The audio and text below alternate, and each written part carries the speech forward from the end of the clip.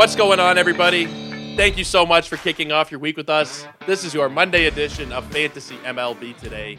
We are a Sports Ethos presentation, and I'm your host, Joe Orico. Hit me up over on Twitter at Joe Orico99 and also at Ethos Fantasy BB. We got some cool announcements coming up over the next week or so at Ethos Fantasy BB, and really it's Sports Ethos in general. So make sure you're following over there on Twitter. That's where all of our new content will be dropped throughout the rest of the offseason and heading into the regular season as well. Podcasts, articles, different news and notes, different links to things.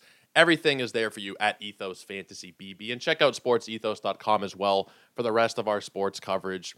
Basketball, football, hockey, baseball, gambling. We got literally everything. So just go take a look at sportsethos.com.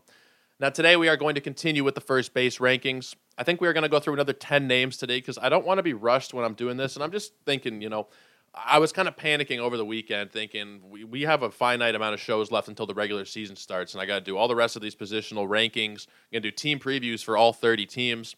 Then I realized, if we got to do a couple of weekend shows in there at some point, then that's just the way the cookie crumbles, and that's totally going to be cool with me.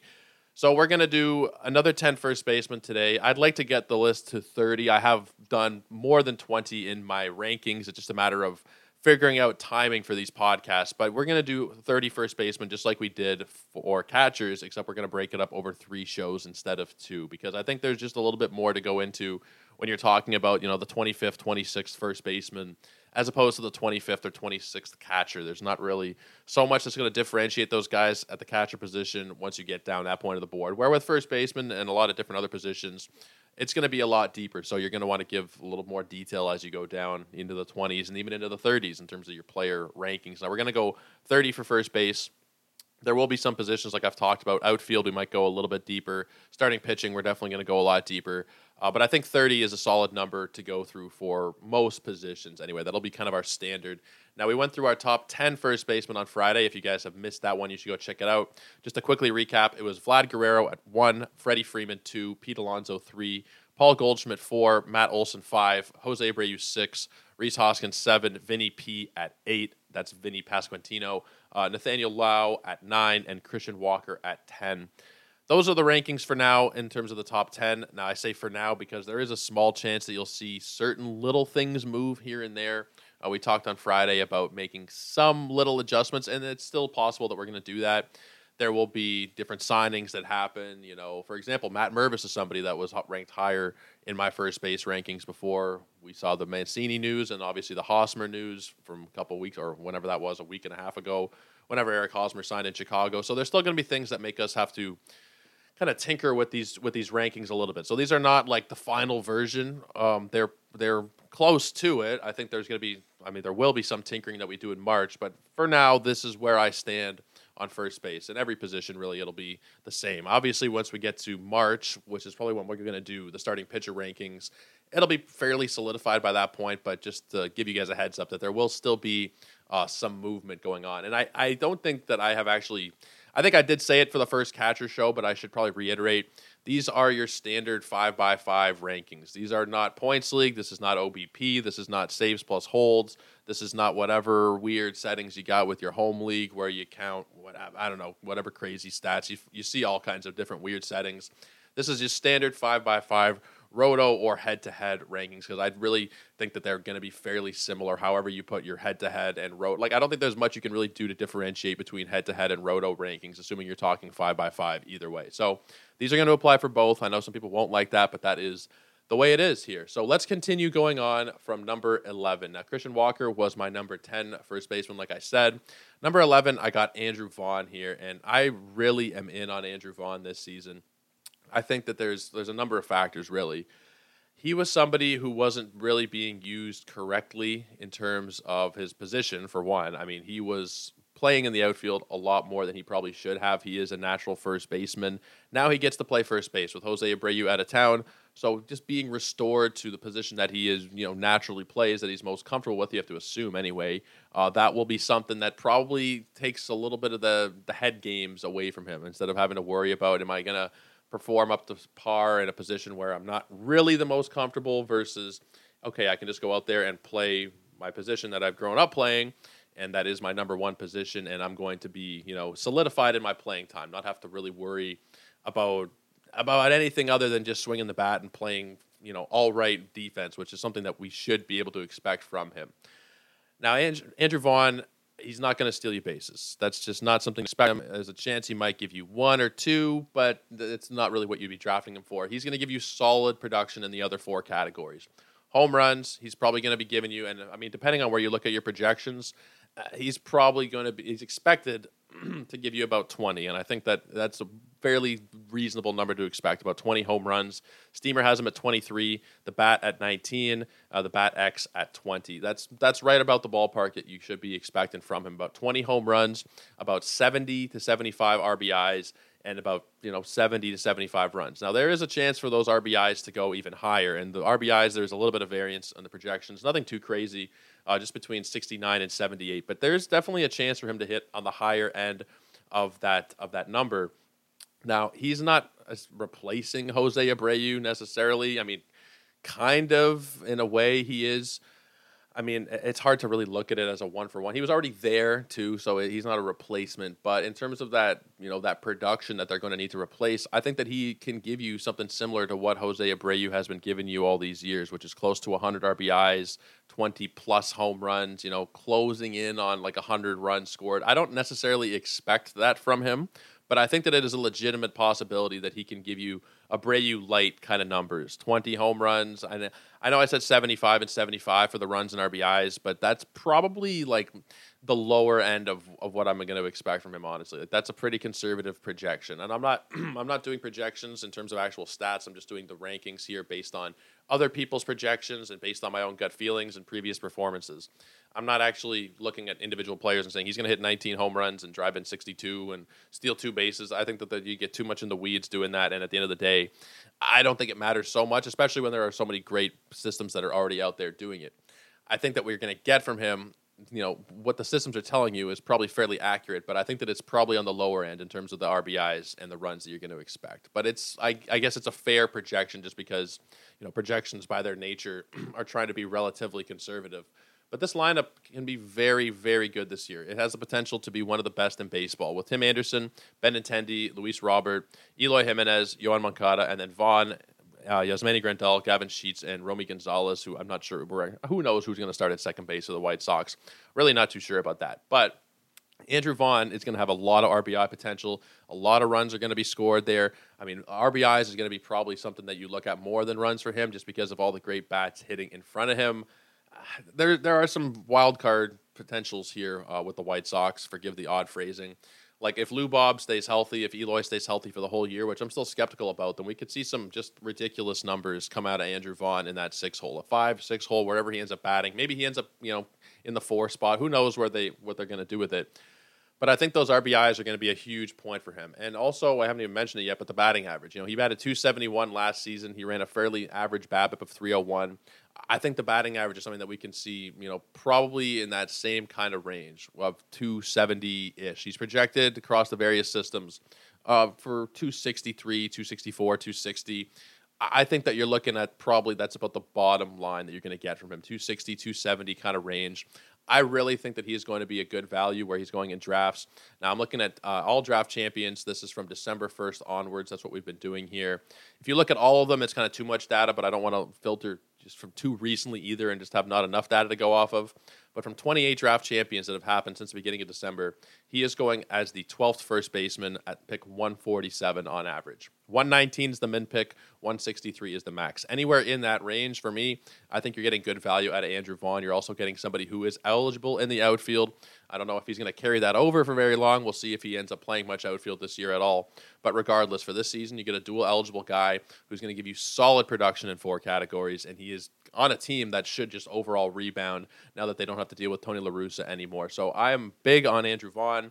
I mean, I'm only one spot in my ranking ahead of where he is in terms of the ADP, but I like him more than this ranking might indicate. First base is just fairly deep. There's guys above him that are, very, very good players. That's why he is ranked 11th. But, he is somebody that you should be keeping an eye on for sure, Andrew Vaughn. I'm going to have a lot of shares, and I think you guys should too. But let's keep going. We're going to talk about the next guy on my list, and that's Ty France. I like Ty France quite a bit. I mean, I loved Ty France right at the beginning of the season this past year. He was ridiculous, and I forget which podcast we were doing it on. I think it was when Rob Silver joined the show, and we were talking about buy low and sell high. I think. Don't quote me on that because it was a long time ago now. But Ty France at that time, which was about a month or so into the season, was the number one player in fantasy baseball at the time. It's ridiculous to even think about now, but that's how good he was. And Ty France can give you that same kind of production again. Over the course of a full season, he is still somebody who is very capable of giving you, he's very similar to Andrew Vaughn, really, in terms of the production he's going to give you. 4 categories without the stolen bases. He's going to give you 20-ish home runs, 75, 80 runs scored, 75, 80 RBIs. That's probably what you can expect from France. And, I really like him. Without trying to sound too generic here, saying just I like him. He's in a great lineup. He is a great young player who hits the ball pretty damn hard. He doesn't strike out a lot at all. Like we're talking for the career 17% strikeout rate. This past year was only 15%. Relatively durable, 140 games this year, 152 last year. And I just got to take a look and make sure here in terms of the eligibility. But I think that he's still going to have second base. Oh, maybe he doesn't have second base. Let's see how many times he played there last year. It's going to depend, I think, on where you are playing. Different sites have different eligibilities based on how many games you've played. Now let's take a look at Ty France appearances here. I'm just pulling up the Baseball Reference because I had open instead. I had Fangraphs. So he played 6 times at third base. Only played once at second last year. That's kind of surprising that he only played once at second. The previous year was 21 times. He didn't play there at all in 2020. He's typically given you 10-plus appearances at second base. He's not going to carry that. On the NFBC, he's just going to be first base eligible. But I think in your different home league kind of formats and Yahoo and the rest of them, I believe he will have third base, given that he played 6 times there last year. So that is something else to consider. Another fairly weak position in third base that you can slot him into. And that's going to, of course, depend on where you're playing, but something to keep an eye. I know a lot of the listeners are not playing in NFBC formats. That's just what a lot of the content is geared to in the offseason because that's really all that there is to go off of. They're the only people who are drafting right now, for the most part anyway, are playing in NFBC leagues. There are some people who might be doing, I think Underdog has opened up, I think. Fantrax is open as well, I think. But for the most part, we're going off of NFBC. I don't even think there is Fantrax ADP at this point. We're going off of that, but it's something to keep in mind that later on in the season, he could potentially gain another position or, depending on what site you are, he's already going to go into the season with that eligibility. So something to keep in mind. He's batting probably going to bat second in that lineup. You have to expect, anywhere in the top 3, really. It's hard to figure out how Seattle is going to arrange this lineup. I think Julio is going to lead off, and then probably France, but I mean, it's tricky still. Like they could opt for maybe they go Colton Wong. No, I think it's probably going to be France second, and then maybe Teoscar third, Eugenio Suarez 4, Cal Raleigh 5. I don't really agree with what they have at Roster Resource here, but I think regardless, you're going to see Ty France hitting somewhere in the top of that lineup. He's going to have Julio on base quite a bit as he tries to drive him in, and you're probably going to see, like I said, very similar numbers to Andrew Vaughn, 20, 80, 80, and like 270. That's honestly very, very similar projections. Not that like I said, I'm not doing projections, but if I were to, you'd be seeing very similar numbers out of the two of them. And I can actually just pull up here and see what the bat has projected for them. Ty France projected for 19 homers, 71 runs, 73 ribbies, 268 batting average. Yeah, it's pretty much what I was expecting there. Andrew Vaughn, according to the bat, is 19, 68, and 69. It's like exactly the same almost. 19, 71, and 73, 268 batting average versus 260. You're looking at the same player based on projections. I think they're very close, and you can honestly, they're pretty interchangeable in terms of these rankings. Let's keep it going with number 13. This is the first one where I'm kind of going off the board a little bit in terms of any of my rankings. Catcher, I didn't really rock the ship too much, I don't think. I kept it, I like them. I agree. I like them. I agree with them. They're my rankings, of course. I like them and agree with them.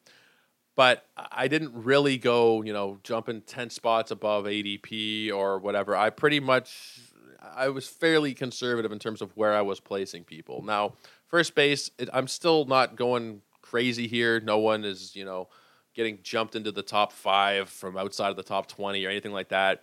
But the first big kind of jump for me in terms of guys here. I have Jake Cronenworth at number 13, and that's probably a bit higher than you're going to see him in other lists. He's 20th based on ADP.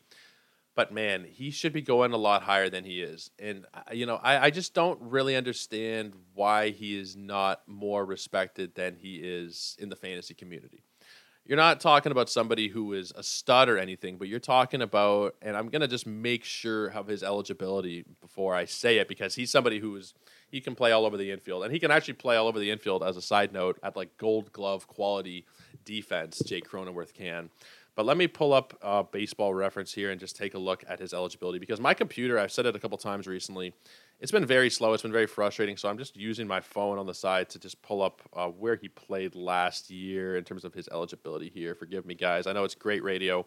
First and second, and I believe he'll have short depending on your format, because he played there 9 times. So he won't have it in NFBC leagues, I don't believe. He'll just be first and second in NFBC leagues, but in Yahoo, he'll have short. I think on CBS he will. I think that's what he's going to have. But first and second eligibility, I mean, my second base rankings, you're going to see him pretty high up there. I'm a big fan of Cronenworth, and we've talked about the Padres ad nauseum at this point about how I feel about them in terms of their prospects for this coming season. They are going to be just incredible offensively. They really are. And I think Jake Cronenworth is going to slot into the middle of that lineup somewhere, and he is going to give you similar production to what he's given you these past couple of years. And there's a potential for it to even be even better. So last season, Jake Cronenworth gave you 17 homers, 88 runs, 88 RBIs, and stole 3 bases. Batted .240. It's not great. The year prior, 21 homers, 94 runs, 71 RBIs, 4 steals, and a .266 batting average. Great seasons. Both years, great. Now, his projections for this season, a little conservative. 16 homers, 73 runs, 68 ribbies, 4 steals, and a .250 batting average. Generally, a little bit lesser than what we got out of him last year, specifically in the counting stats. Batting average a touch better. It's fairly close. But when you're talking about a team that's added Xander Bogaerts, and I know they're kind of a hard team to figure out at this point, because when you're looking at the lineup, there's no Juan Soto, or not Juan Soto. There's no Fernando Tatis Jr. We don't know exactly where he's going to slot in, but you're talking about just adding another stupidly elite bat to that lineup to just add on to the counting stats potential for Cronenworth. He could give you 100 RBIs. Like, depending on where they put him in the lineup, I don't think it's crazy to expect close to 100 RBIs at a Jake Cronenworth. Like 88 and 88 last year, 94 and 71. However the combination is going to work for him, I think there's a good chance that you're going to see, I'm going to say 175 runs and RBIs as a baseline. And that's what he's done these last 2 years, 175 or 165 in 2021, and then 176 this past year. I think 175, you can expect that from him. Like, that's something that is going to happen with his eligibility. Considering, I mean, there are some things not to like as well. It's not all rosy, and I know I'm painting him in a nice light, and I think he should be painted in a nice light.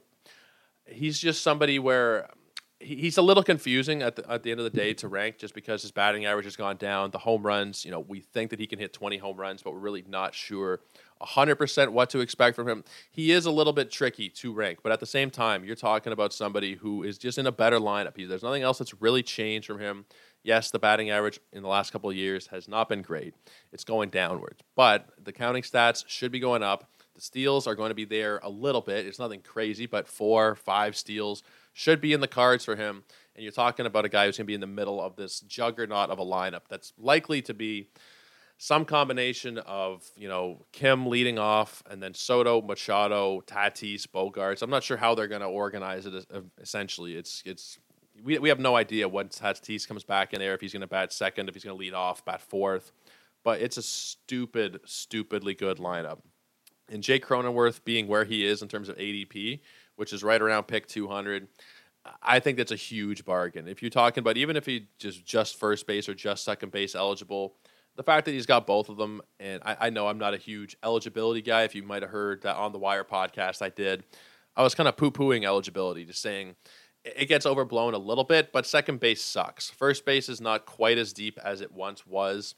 It's a nice little combination of positions to have. So I've jumped up 7 spots in terms of ADP on Jake Cronenworth. I feel very confident in the projection, though. Like, I think that he is still somebody who potentially could even jump inside of the top 10. If he gives you that batting average like we saw a couple years ago, there's no reason why he couldn't be a top 10 first baseman. And that's the question. It's a big if, but if we see the batting average jump back up, which is not out of the realm of possibility. He's 28 years old. He's given you a 260-plus season in his rookie year, which was, granted, a shorter sample size. He gave you a 285 batting average. He doesn't strike out a hell of a lot. He's got a good walk rate. Overall, the profile is really good. So Jake Cronenworth, for me, he is somebody that I feel very, very confident drafting anywhere near his ADP, which as of right now is 196 over these last 28 drafts. So I think you're getting a really good bargain if you are taking him there. But let's move on. We spent a lot of time on him. I am dealing with these awful glitches on my computer, and I'm not sure if it's Fangraphs, because I did hear some people saying that Fangraphs had been giving them some grief for a while. I think it's more likely that it's just my outdated computer. Probably need to do a bit of an upgrade there, but regardless, we'll keep going. We'll talk about the next guy on my list, and that is our old pal, Rowdy Tellez. And I say our old pal, more my old pal in Toronto. He's somebody that I loved when he was a Blue Jay, and he never really got a proper chance to flourish here. He was blocked at first base because of Vlad. That's the problem with the catcher conundrum the Blue Jays had as well. Between Kirk and Jansen, there was no room to have any Rowdy Tellez DH at bats. Not really, anyway. But, man, he turned into a very good player very quickly in Milwaukee. And he was somebody where, there was some talk last year, and I know this is all really depending on your format, because there's some leagues where there was no chance at all you were going to drop Rowdy Tellez. There was some leagues where he might have not been a great option for you depending on the depth.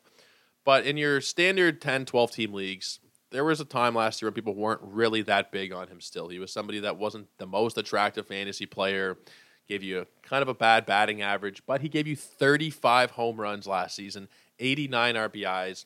He had 67 runs scored. He even stole 2 bases, and he played 153 games. Like, overall, even though the batting average was, pretty poor, he gave you an incredible season. And if you look at the BABIP, it was 215. So there's definitely room for that 219 batting average to jump back up. And the projections all have him in the 240s.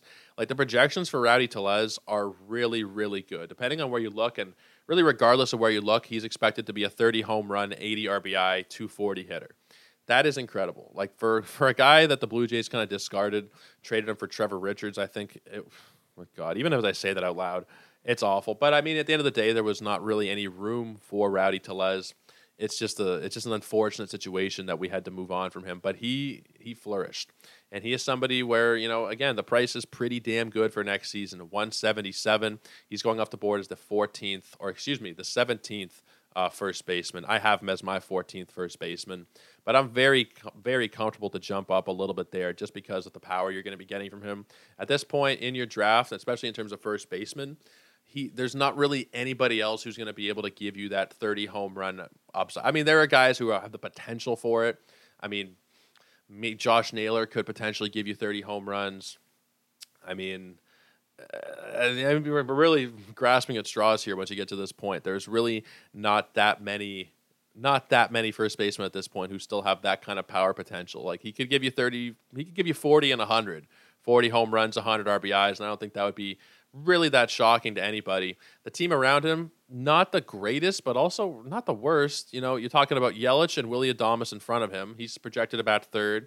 And then following him in the lineup, William Contreras, Jesse Winker, Luis Urias, Garrett Mitchell. It's really not that bad. There's still a potential that you could see some decent runs scored from him. We talked about the batting average. Overall, I feel very confident projecting him to be a little bit better than what people are expecting. And I think there's a bit of a disconnect for me with the projections and the ADP numbers. I think he should probably be a little bit higher. There's a couple of guys in particular that I'd be taking him ahead of here. A few guys, really, who are going ahead of him based on ADP. And I mean, if you look at the projections, his projections are better than some of those guys who are going ahead of him. I really think Rowdy is somebody where, he might be better in a points league just because the batting average isn't that great. But wherever you are, if you're taking him close to pick 200, you're very, very comfortable in what he's going to give you. He's projected for the most home runs in that lineup, and I think that that's totally fair. You're going to see, you potentially could see 5, 6, 20 home run guys in that lineup. So, I mean, even though it's not the greatest, it's really far from the worst. So I wouldn't be staring away from him just because, it's not the greatest team around him. It's definitely not, but he can still give you a very good season like he did last year. And I think that there is a potential for him to even beat where I have him ranked. Like, could he be a top 10 first baseman? If he does hit 250-ish, maybe who knows, 260 maybe? Because when he was in Toronto, there was a couple of years there, and I'm just going to pull back those. Hopefully Fangraphs is going to cooperate here because it hasn't really been. But, I mean, not over the biggest sample sizes, but his first year, 23 games, he batted .314. He had an incredibly high BABIP. The next year, it came back down to earth over 111 games. And then 2020, granted, it was 35 games, but he hit 283.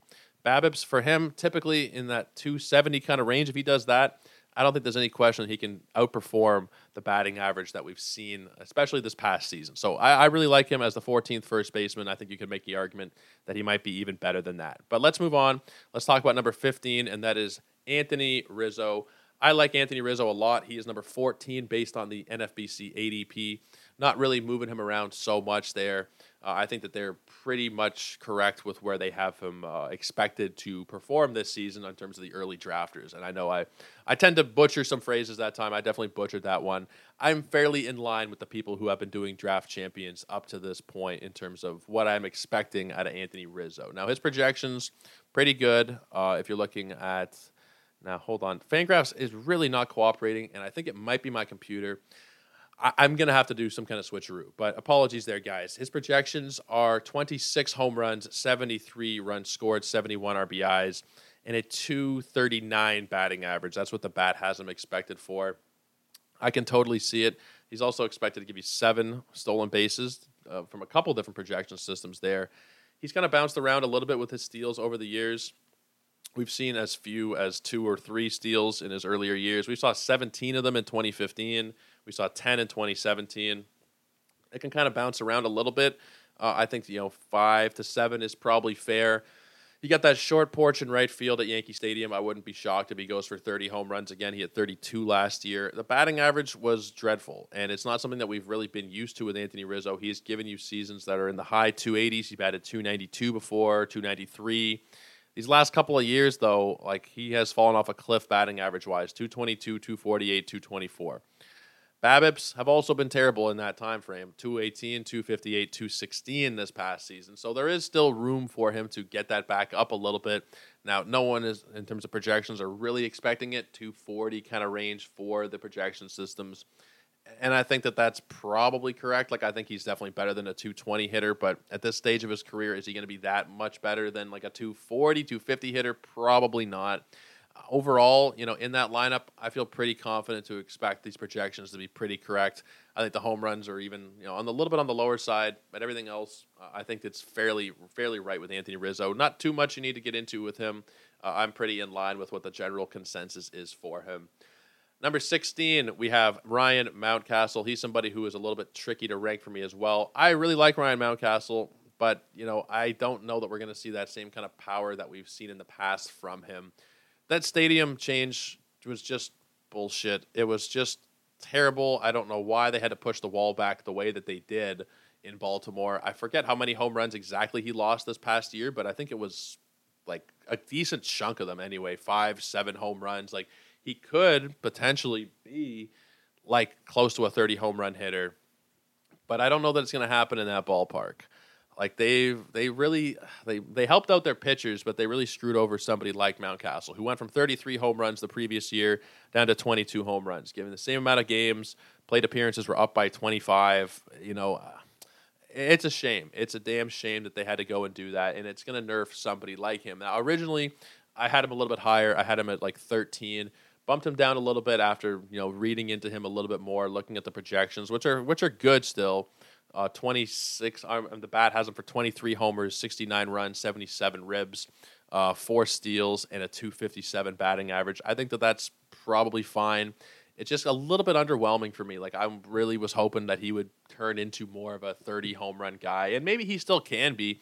Like, I don't think we can give up on that yet, but the road is a lot harder for a pole hitting righty in that ballpark, considering they moved the fence back. What was it, 20 feet? 15? I don't even know how far it was. It was a good chunk. They moved it back, and I think they might have even moved the wall up too. Like, they just ruined that stadium really aesthetically and for their hitters as well. So I had to take a little bit off of Ryan Mountcastle's overall ranking, partly because of that, partly because of the fact that, the team is still good, and I really like the Orioles, but I think that we have to maybe keep the expectations in check a little bit in terms of the counting stats. Like, I think they're going to be good, but, I don't think he'll score that many runs. He had 62 this past year, 77 the year prior. The RBIs should be there, like around 80 RBIs should be there, but it's not set in stone. There are a lot of question marks in that lineup still. I don't really know exactly what we're going to see out of Rutschman and Gunnar Henderson. I think they're going to be really good, but over the course of a full season, I have a tough time really projecting them. Cedric Mullins, also very good, but also somebody who is, if he had a horrible year this year, if Justin Mason's listening, cover your ears. I know you love yourself Cedric Mullins, but if he had a horrible year, I don't think anybody would be that surprised either. Santander is good, and I try to look at both sides of the argument because I have made the argument before that this team is on the up and up, and they are, and they could be really good. They could be a borderline playoff team. They could. There's just a really wide range of outcomes in that lineup, and I think Mountcastle, the RBIs are probably the safest part of his outlook for next year. Like 80 RBIs should be in the cards for him. I'm just really not too sure about what the other stats are going to say. Is he going to steal you a couple bases again? Probably. He's going to bat 250, which is, fairly average. I guess it's a bit of a positive in this day and age, which is crazy because the league average is whatever, 235, 240. So I guess that's kind of a positive still.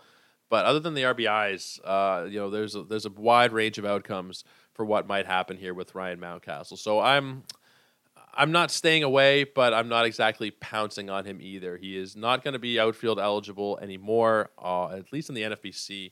Let me see how many times he was out there last season. He actually didn't play the outfield last season. Wow, I'm surprised. He is somebody who used to have outfield eligibility. At this point, though, just going to be first base regardless of your format, wherever you're playing. But let's move on. We are halfway through today's. Actually, no, we're past the halfway point. That's me and my math. I'm great with math. That's why I do all these projections. No, I'm just kidding. Math has never been my strong suit. I know I'm obviously kidding there, mistaking 15 for 16. But part of the reason why I don't do projections is because I'm an English major. I'm a journalism student. I am a writer. I am a talker. I'm a big mouth. I am not a math person. I'm not a numbers person. So that is kind of the reason why I don't try it. And I did try originally, trust me. When I first started, doing this podcast a year ago, last preseason, trying to, figure out formulas for, I'm going to add WAR to this, and I'm going to look at that, and it's just really not for me. So we leave that to the people who are a lot smarter, your Derek Cardis, your Dan Szymborskis, your Ariel Cohens. They are the guys who can put together the best projection systems, and we use them when we are, talking about projections. But anyway, let's keep it going here. Let's talk about number 17 in my list. CJ Cron. Some of you might have been wondering, where is CJ Cron? Because he is quite a bit higher than this based on ADP. He is the 10th first baseman going off the board. I have him at 17, and I think even that, I wanted to put him lower than 17. I don't really like CJ Cron. I acknowledge that he is good, that he is somebody who is, a fairly solid baseball player, but he sucks outside of Colorado. He is absolutely dreadful. He's almost not even playable in Colorado. And I wish that I knew exactly how to credit Kevin Hastings for this. Kevin Hastings, one of the co-hosts of the On the Wire pod. I think he was on the Sleeper and the Bust, the Fangraphs podcast a little while back, and he was talking about how the Rockies schedule breaks down. And I'm pretty sure it doesn't work like this the entire season. I think that there is part of the year where there is going to be, half the week at Coors, half the week away. But I think, and you guys have to go back and listen to the Sleeper and the Bust episode from, I'm going to say a month ago, maybe a little bit longer with Kevin Hastings, maybe 2 months ago. Yeah, probably 2 months ago, where he breaks down the Rockies schedule and how that's all going to work out for fantasy purposes. Because when Cron is away from Colorado, he's not really startable. He's somebody where when he's there, he's crazy. And, the stats overall still look very good. 29 home runs this past season, 102 RBIs. He batted 257. But when you break it down by home and away, and again, I'm using my phone here because the computer is just so garbage at this point. I don't know what happened to this poor computer, but it really does not want to work anymore. Pulling up his splits at home and away, they are drastically different here. Forgive me, guys, for kind of the The slow radio today. This computer has just been a total nightmare. I didn't realize it was going to be this bad before I started. Here we go. At home, he gave you 22 home runs, 75 RBIs. He batted .302. This was in 73 games. In 77 away games, 7 home runs, 27 RBIs. He batted .214. Not exactly something that you can really count on or rely on. CJ Cron is not somebody where I would be really that happy at all starting him away from Coors Field. Like, he is somebody where it's going to be probably really bad. Let me go back to 2021 and see what it was there. It was 69 games at home. He gave you 19 homers, a .326 average. 73 games away from home, 9 homers, a .235 batting average. When he is not in Colorado, he's awful. And that's something that's definitely going to take away from the overall value of having him on your roster. As much as, he's going to be really good in Colorado, it's only half the time. And drafting him for that, for me, I don't really love it. If you want to, then by all means, there are some people who will take that. There are some people who will say, I don't care, I'll figure something else out when he's on the road, especially if you're in daily changes leagues.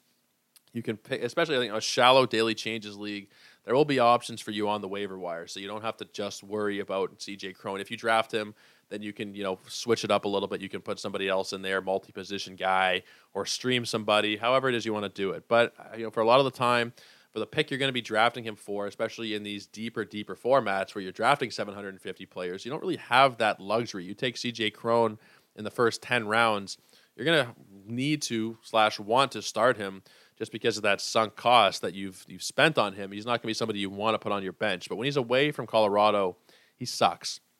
The projections, they're still very good.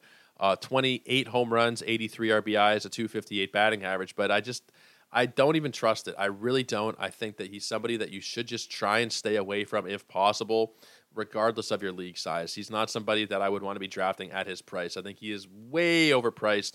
I have him 7 spots below this. And I think there are some guys like Christian Walker is going around later. It's a no-brainer for me to go Christian Walker. Andrew Vaughn is going 19 picks later. Anthony Rizzo, 30 picks later. Ty France, more than 40 picks later. And, Rowdy Tellez, nearly 50. So there are still options. And Jake Cronenworth, who is the guy that, I'm the highest on probably in the community at this point. I haven't looked at any other people's rankings, but I'm probably very high on him. He is going like 70 picks below CJ Cron, and he's got second base eligibility to boot. It's a different kind of player set type, but you're getting very similar and I think better production from any of those guys I just mentioned past CJ Cron on the board. Not to say that I don't like him. He's still in my top 20 here. He's still going to give you probably 25 homers, probably 150 runs and RBIs combined, no steals, and a .250 batting average. I just think that at that point, you can get that from other players and not spend that same kind of price on him. So that's where I'm coming from. I like CJ Cron fine, but would I want to take him over anybody I just mentioned? No, I wouldn't. And he's a lot more expensive for whatever reason. It's the Coors factor. It's not something that I would read too much into. For me, I'm very happy to let CJ Cron go to somebody else. Let's move on to number 18 on this list, Jose Miranda. Jose Miranda, for me last year, was really, really good. And I'm not going to say he was a godsend or anything like that, but he was somebody who, if I didn't have him, I think it would have been a bit of a trickier season for me fantasy-wise. He gave me he gave all of us 15 home runs, 66 RBIs. He batted .268. He also stole a base, which is just whatever because it's one base.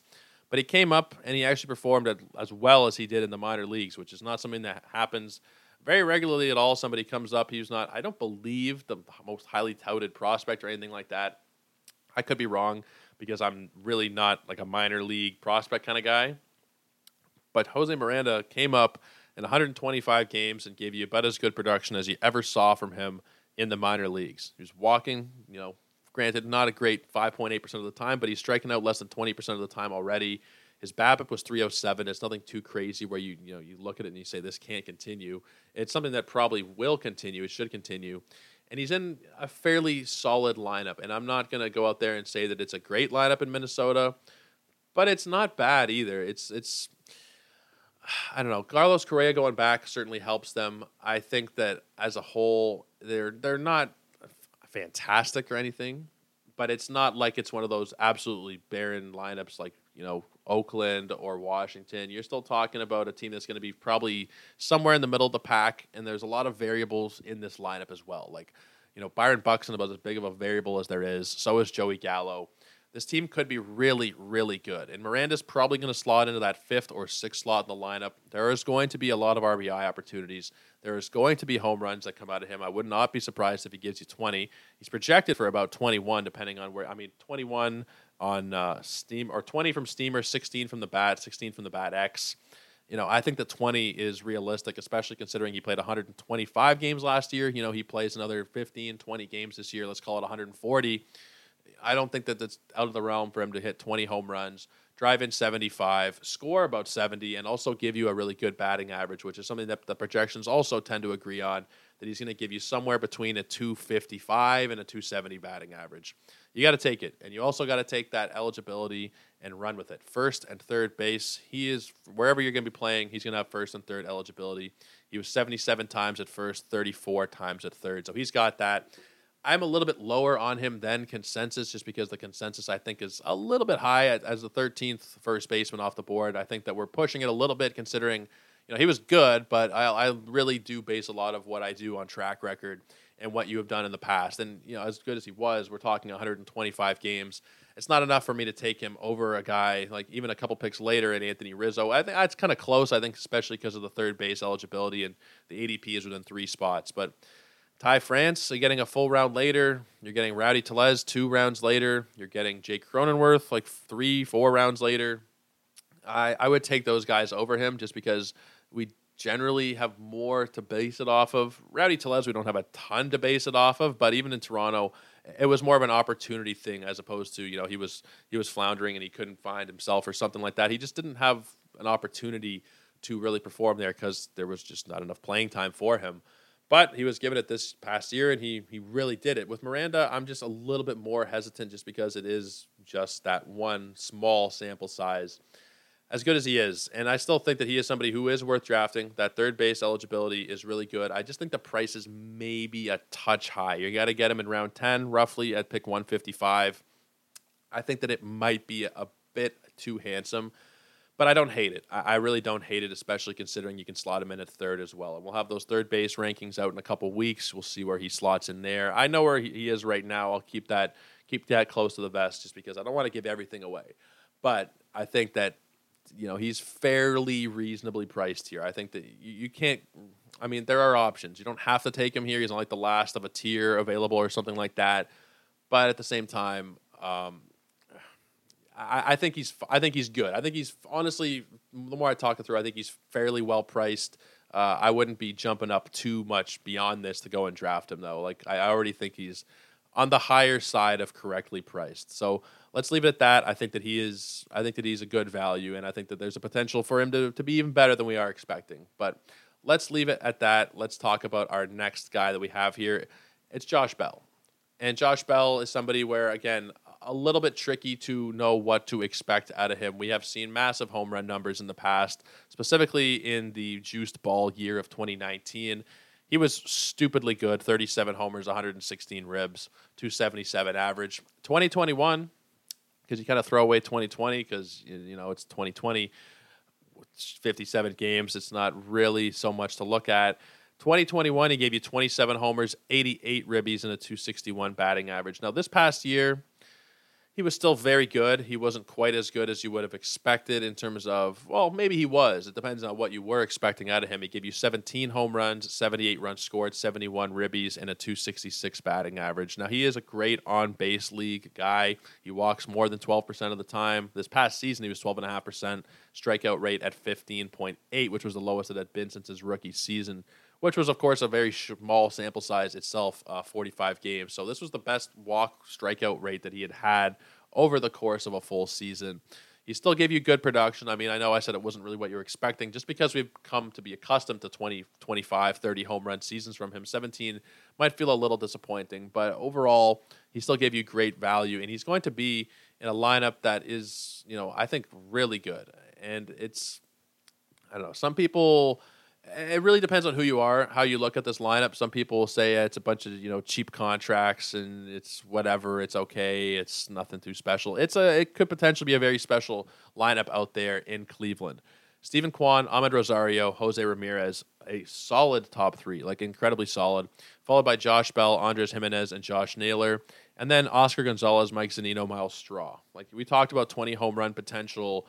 What I can't even remember what team we were talking about that could have. I think it was Milwaukee that could have like 5 20 home run guys. You could see 5, maybe 6 20 home run guys here. Like in the projections, Jose Ramirez projected for 29, Josh Bell 22, Jimenez 20, Naylor 23, Oscar Gonzalez 23, Zunino 17, and if Zunino hit 20, it wouldn't shock anybody. You'll be looking at a very good lineup here, albeit cheaply constructed. It's not like these guys are making that much money. But they're still good quality players. You got Bell right there in the middle, batting cleanup. There's going to be a lot of run opportunities, a lot of RBI opportunities. The batting average is going to be fairly solid. We've seen that throughout his entire career. He's going to be a 260-ish hitter.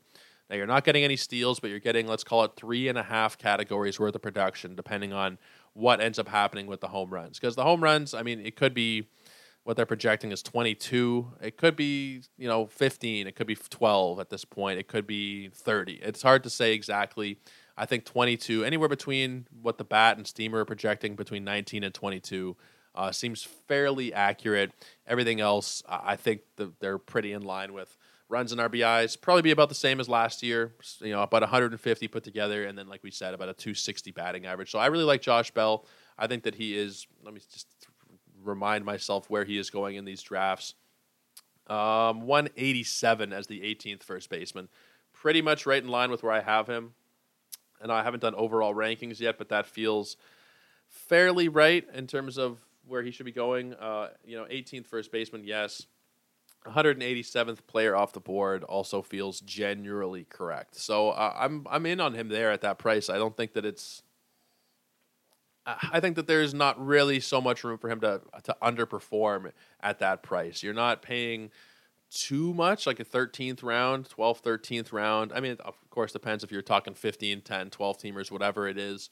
But at this point of the draft, I think that you're probably getting him at what his floor return on investment would be, about a 185, 200 player, and anything else would just be gravy. I think that there is pretty solid potential for him to end up as like a top 150 player, depending on how much he ends up playing, because that's also a question out in Cleveland. Is he going to just DH? Is he going to get reps at first? Where is he going to play exactly? Last year, most of the time he was at first, also DHing. They do have a little bit of a logjam there with Josh Naylor. We'll see what ends up happening there. But overall, a little bit worried about at-bats, but he should still be getting you, 500-ish at-bats, close to 500-ish at-bats, I think would be what I would expect from him anyway. Now, let's talk about number 20 here before we wrap it up today, because he is the teammate of Josh Bell. It's Josh Naylor.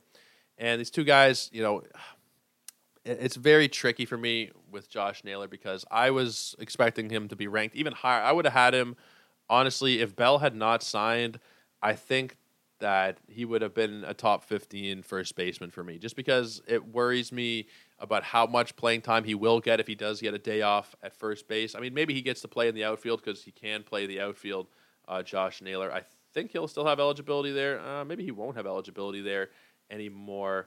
Or did he had eligibility there on Yahoo last season for sure.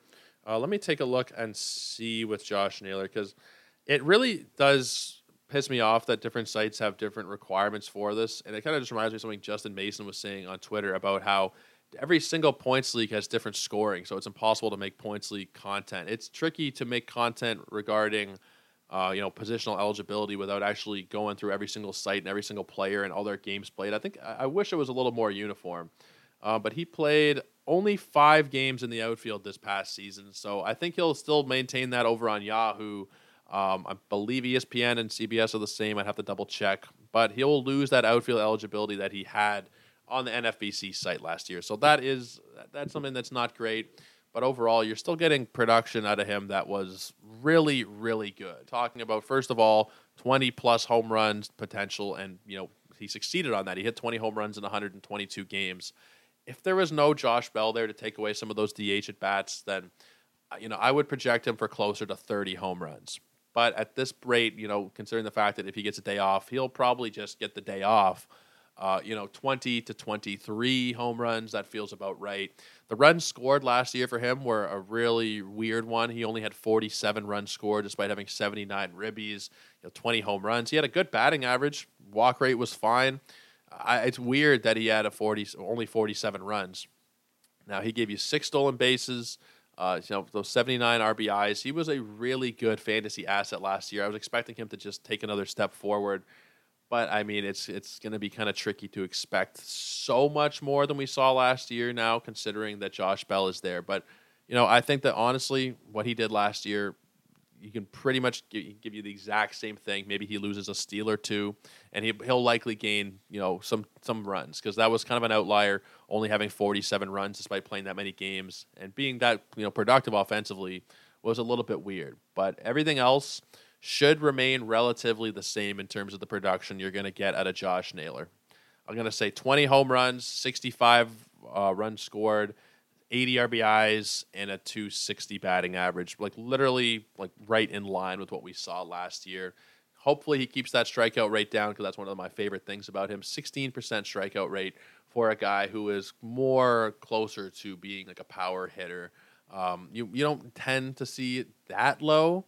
Lower than it was, or at least comparable to what it was in the minors. Typically, it's going to go up a little bit, but he's kept it about the same. So there is still potential for him to be a lot better than this. But for now, let's just keep the projections relatively conservative, keep them roughly in line with what the production he gave us last year was. But guys, that will wrap it up for us today. Appreciate you guys hanging out. We're only going to do, probably going forward, 10 players per episode, just because I do want to give you some depth on everybody.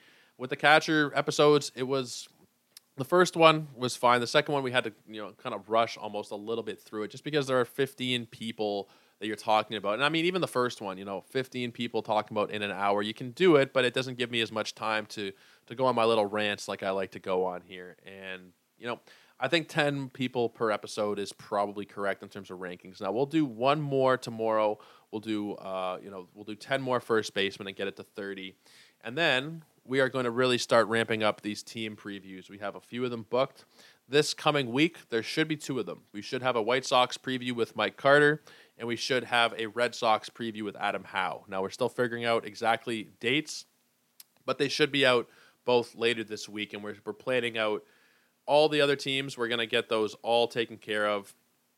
And, I mean, maybe 1 or 2 of them I'll have to do solo, but for the most part, I'm going to try and bring on a guest who is from the city or follows the team or covers the team to come and talk to us about what they expect for this upcoming season. So, guys, make sure you hit the subscribe button. You'll get all those podcasts right in your feed as soon as they are dropped. Go check us out over on Twitter at Joe Orrico99. That's JOEORRICO 99. And also at Ethos Fantasy BB. That's ETHOS Fantasy BB. That's where all of our new baseball and fantasy baseball content gets dropped, whether it be podcasts, articles, different news and notes. Anything that we do on the baseball side gets posted on our page at Ethos Fantasy BB. So make sure you give it a follow. If you're listening somewhere that allows ratings and reviews, we'd really appreciate you guys letting us know what you think on the way out the door. And yeah, we will see you again tomorrow with the last third of our first base rankings. Until then, guys, take care and cheers.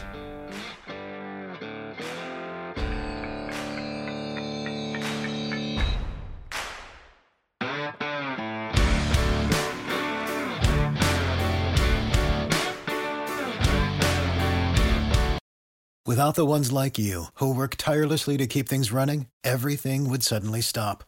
Hospitals, factories, schools, and power plants, they all depend on you. No matter the weather, emergency, or time of day, you're the ones who get it done. At Grainger, we're here for you with professional-grade industrial supplies. Count on real-time product availability and fast delivery. Call, click Grainger.com, or just stop by. Grainger, for the ones who get it done.